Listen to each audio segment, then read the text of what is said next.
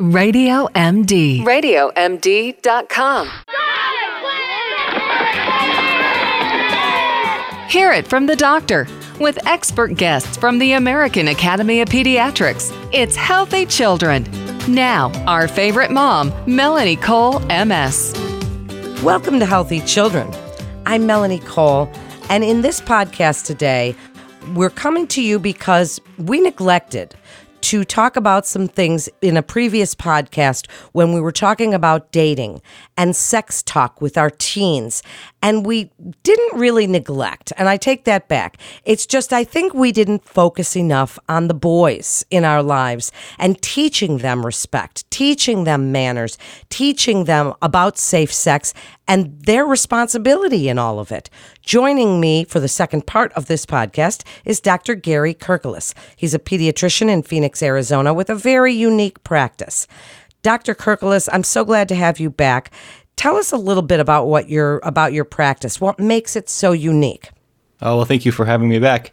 Yes, I have a pretty unusual practice. I think most pediatricians work in office buildings and medical centers, but I actually work in a van, believe it or not. It's a 40-foot mobile medical unit, and essentially what it is it's a mobile home, but we've retrofitted it to have an exam room, actually 2 exam rooms, a pharmacy, and a laboratory. And what it does is it serves to bring medicine and healthcare to populations that normally wouldn't have access to it. So, for example, children and families in low-income neighborhoods, children who live in homeless shelters, all of them have some pretty significant barriers to getting their health care. So the Phoenix Children's Hospital and our team essentially bring the health care to them. So it's a pretty good opportunity, and it keeps things really fresh and new every day. And it's a great way to bring health care to people who otherwise wouldn't have access to it. Well, it certainly is, and what a unique practice, Dr. Kirkeles. I have so much respect for what you're doing. Now we want to talk about our boys. And the thing is, I have a son who's 21, and since he was little, I always taught him to, treat girls the way he treated me and the way he would want to be treated, and respect. How do we start with our boys to teach them respect from being little guys for everyone? And I'm not just saying for the opposite sex, but while men are being, told they have to be manly and they have to be tough and maybe they shouldn't cry, maybe all of these things, we also want to teach them respect and gentleness and kindness. Tie this together for us and tell us how we can really teach our kids these things.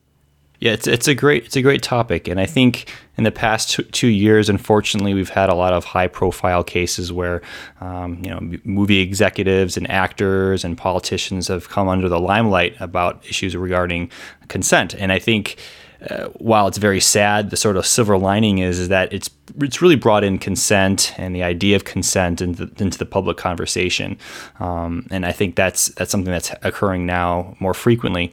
And when we do talk about dating and relationships, and we talk about sexual relationships, we often do a good job of talking about abstinence, safe sex, but we don't often talk about consent, which it really needs to be included into the conversation. And in particular regarding boys is that when we do typically talk about consent, we sort of center the conversation on girls. We say things like you have to make sure you voice your opinion, and you don't dress in ways that will attract negative attention, and don't drink because you might slip something. And while those are all conversations that are good to have, it places a lot of burden on females as if the male wasn't at all involved in the equation. And I think to what you're alluding to, yes, we definitely need to have specific conversations to young boys to teach them about consent, both in the dating, romantic relationships arena, but also just in everyday life. And so, for example, in my home life, I have a 6-year-old boy and a 4-year-old daughter and a 2-year-old son. And frequently my 6-year-old is sort of the leader of the troop, and he'll say, okay, now we're going to play with Legos. And every once in a while, my 4-year-old daughter will say, well, I don't want to play with Legos. And I really try to use those as a teachable moment to say to my son, look, she doesn't want to play with Legos. That's her right not to, and we have to respect that. And those teachable moments can begin with our sons, even preschool and even into grade school. And those conversations need to happen. And then as they get older in grade school, you can sort of tailor that, especially during during, junior high when, the early dating relationships start. You really need to have those conversations, and you can talk to your sons about, what does it mean to be in a relationship? What sort of signals does someone show you to know you that they're interested in you? And you can take it from there to sort of probe their knowledge of it. And then, of course, when they're in high school, you can have more frank discussions about consent and dating relationships. What a great summary. And I think another time that this conversation can be brought up is around the HPV vaccine, right? Because we're giving it to boys, been for a while now, and it's around 11 years old, right? So can we use that time? And if so, how do we broach that? How do we talk about sexually transmitted diseases and why they're getting this vaccine, that it's not just for girls and, for cervical cancer, but that it can also help prevent cancers in them, but that safe sex includes consent and protection and all of these things? Absolutely. At the age of 11, when we're giving the HPV vaccine, I'm frequently confronted by parents saying, well, my child isn't sexually active. He or she doesn't need this vaccine. And I try to explain, yes, ideally we want to do this before they become into romantic and sexual relationships. And we know that while this vaccine is primarily used to prevent cervical cancer, we do know that the transmission occurs via sexual activity with boys. So it's ideal that we want to vaccinate both boys and girls.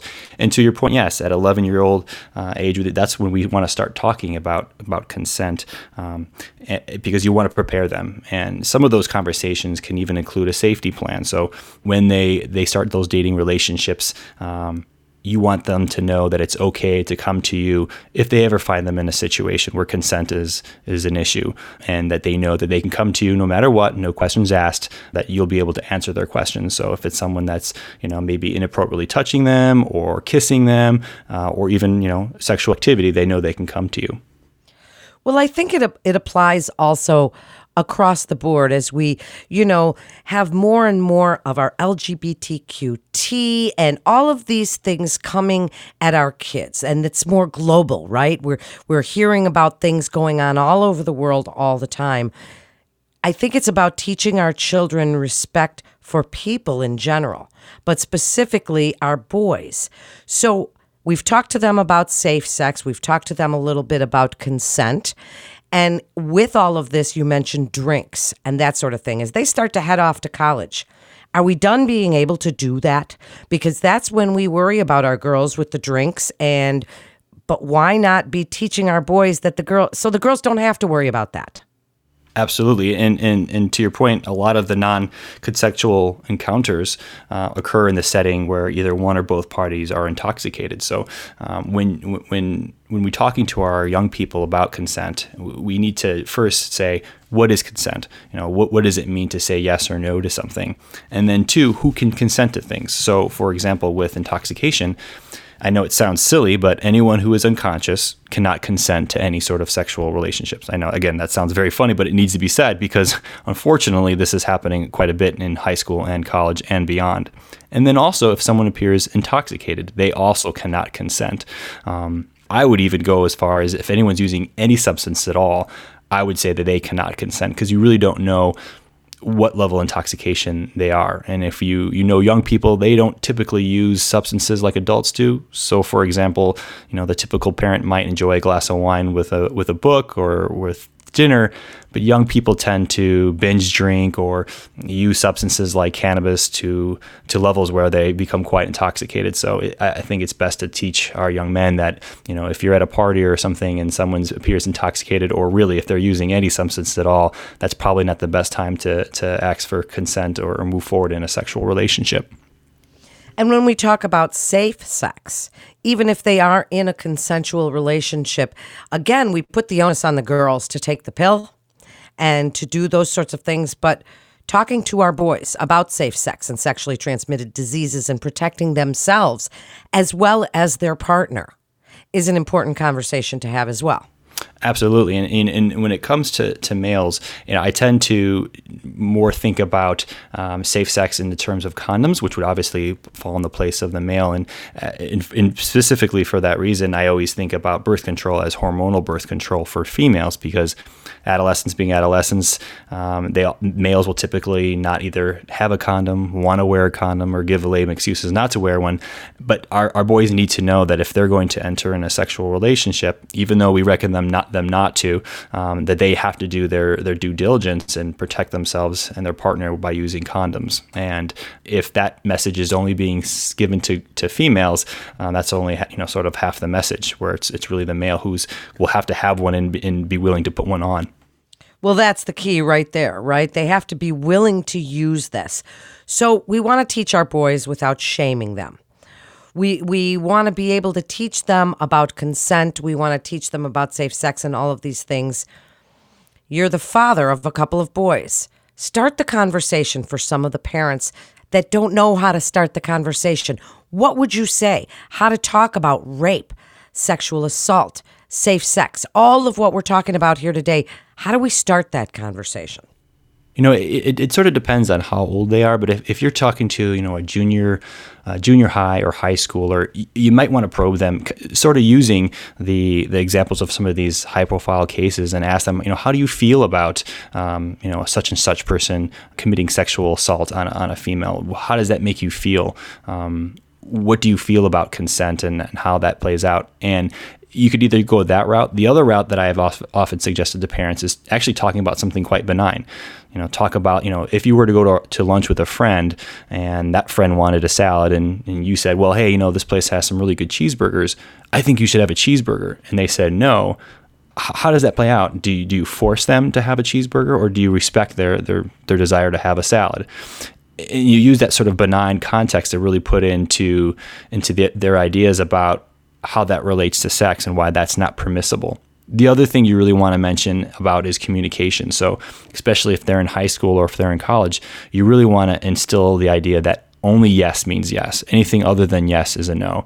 A lot of the non-consensual sex that happens is a result of miscommunications. So if someone says something to the effect of, well, yes, maybe, or I'm not sure, or doesn't say anything, that means no. So you really want to depend on the word yes. And then again, touching on the intoxication, as we know, that's frequently an issue. And I think if you sort of center those conversations on those key elements, you'll be setting your child up for success in this realm. The other thing you want to talk about, especially with high schoolers, is the idea of consent really is only a legal term for people who are 18 years and older. Someone who is less than 18 they would use the term assent, so they're assenting to sexual activity. And it's possible that if someone is in a sexual relationship with someone who's 18 and they're a minor, they can face some pretty serious felony offenses. So that should be also part of the discussion as well. What a great point that you've made. Now, before we wrap up, I want to just address an issue that's kind of gone around lately, and that's locker room talk. For hundreds of years, boys have had this sort of safe space where they could say anything they want, where their masculinity was expected to be, over the top, whatever you want to say about it. But locker room talk, talking about people, whatever they're doing.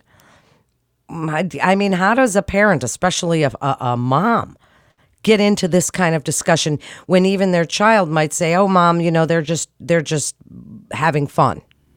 Yeah, that's a tough one. Peer pressure is both for males and females is pretty significant, but especially with males, there's this sort of expectation that to be a man, you have to be sexually active, and that there's a lot of peer pressure to do so. And I think a lot of times young boys will start to want to do or feel pressure to do things that they're not really ready for, and they might actually see a lot of negative behaviors, both in communication that occurs in locker rooms. And I think it's important to instill some confidence in our young men to call negative behaviors out when they see it, to sort of be a champion for respect for women, and sort of change the narrative that to be manly or quote unquote a stud does not necessarily mean you have to be sexually active. That it's about being respectful. And I think if you can instill that, starting at an early age, that can be immensely helpful. And then what you had sort of mentioned about a mom making that conversation. I think, in the situation where a father can do it, I think that's really, really important, because parents actually do have a larger influence on their children's behavior than they give themselves credit for. And if you have a father giving that conversation, I think that there's something special about that, as opposed to a mom giving that. And I know not every family has that ability to, but I think that's a really important, especially for both females and males, to have a male come, the father saying, it's very important to respect women and to talk about consent. I think that goes a long way. I think it does. So do you have any final thoughts you'd like to leave listeners with about teaching our boys manners, consent, sexual safety, all of these kinds of things as they're growing and learning to be a man? About teaching them to respect everyone around them. I mean, we want to teach our kids this no matter who they are, but for boys, it can be a little bit more of a challenge. So wrap it up for us, Dr. Kurkeles. What would you like listeners to take away from this? I would like them to take away that the fact that, when you have that talk with your son, you're talking about abstinence, you're talking about safe sex and things like that. Don't forget to include consent, and to really instill in them the idea that you can't force anyone to do anything that they don't want to do, just like you would not anyone to force you to do something you don't want to do. And if you start to instill that respect and those ideas of consent, and you sort of put it into practical terms, I think they'll take notice of that. And especially, again, if it can come from a father figure, or and if that's not possible, perhaps from a male uncle, to give those ideas to young men, I think that really will go a long way.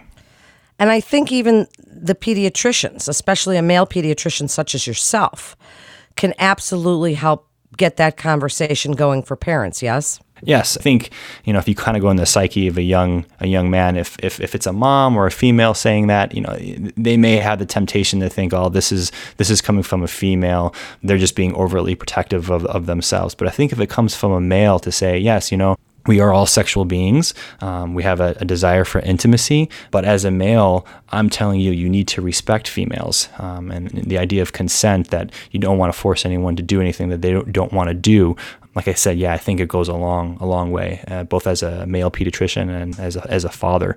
Those conversations can have lasting impacts. And I think we'll start to sort of change the narrative that it's not a female burden to prevent sexual exploitation, that it's males that have to step up to the plate and be respectful. 100% agreed. And parents, this is great information. Start that conversation. If you don't know how, ask your pediatrician. That's what they're there for. Share this show with your friends and family on your social channels, because it really might spark discussion that could help to teach our boys all of these issues that we've been discussing. And as the mother of a 21-year-old boy, I know how tough it can be sometimes to bring up some of these conversations, but it's important that we do. And thank you so much, Dr. Kurkeles, for coming on and sharing your unique expertise with us today. And you're listening to Healthy Children. All of our guests, all of our experts are provided by the American Academy of Pediatrics in conjunction with their consumer website, healthychildren.org. You can listen at Spotify, Google Podcasts, Stitcher, TuneIn, iTunes, anywhere podcasts are played. But of course, we want you to listen at RadioMD.com. So for Radio MD, Healthy Children, the American Academy of Pediatrics, I'm Melanie Cole. Thank you so much for listening.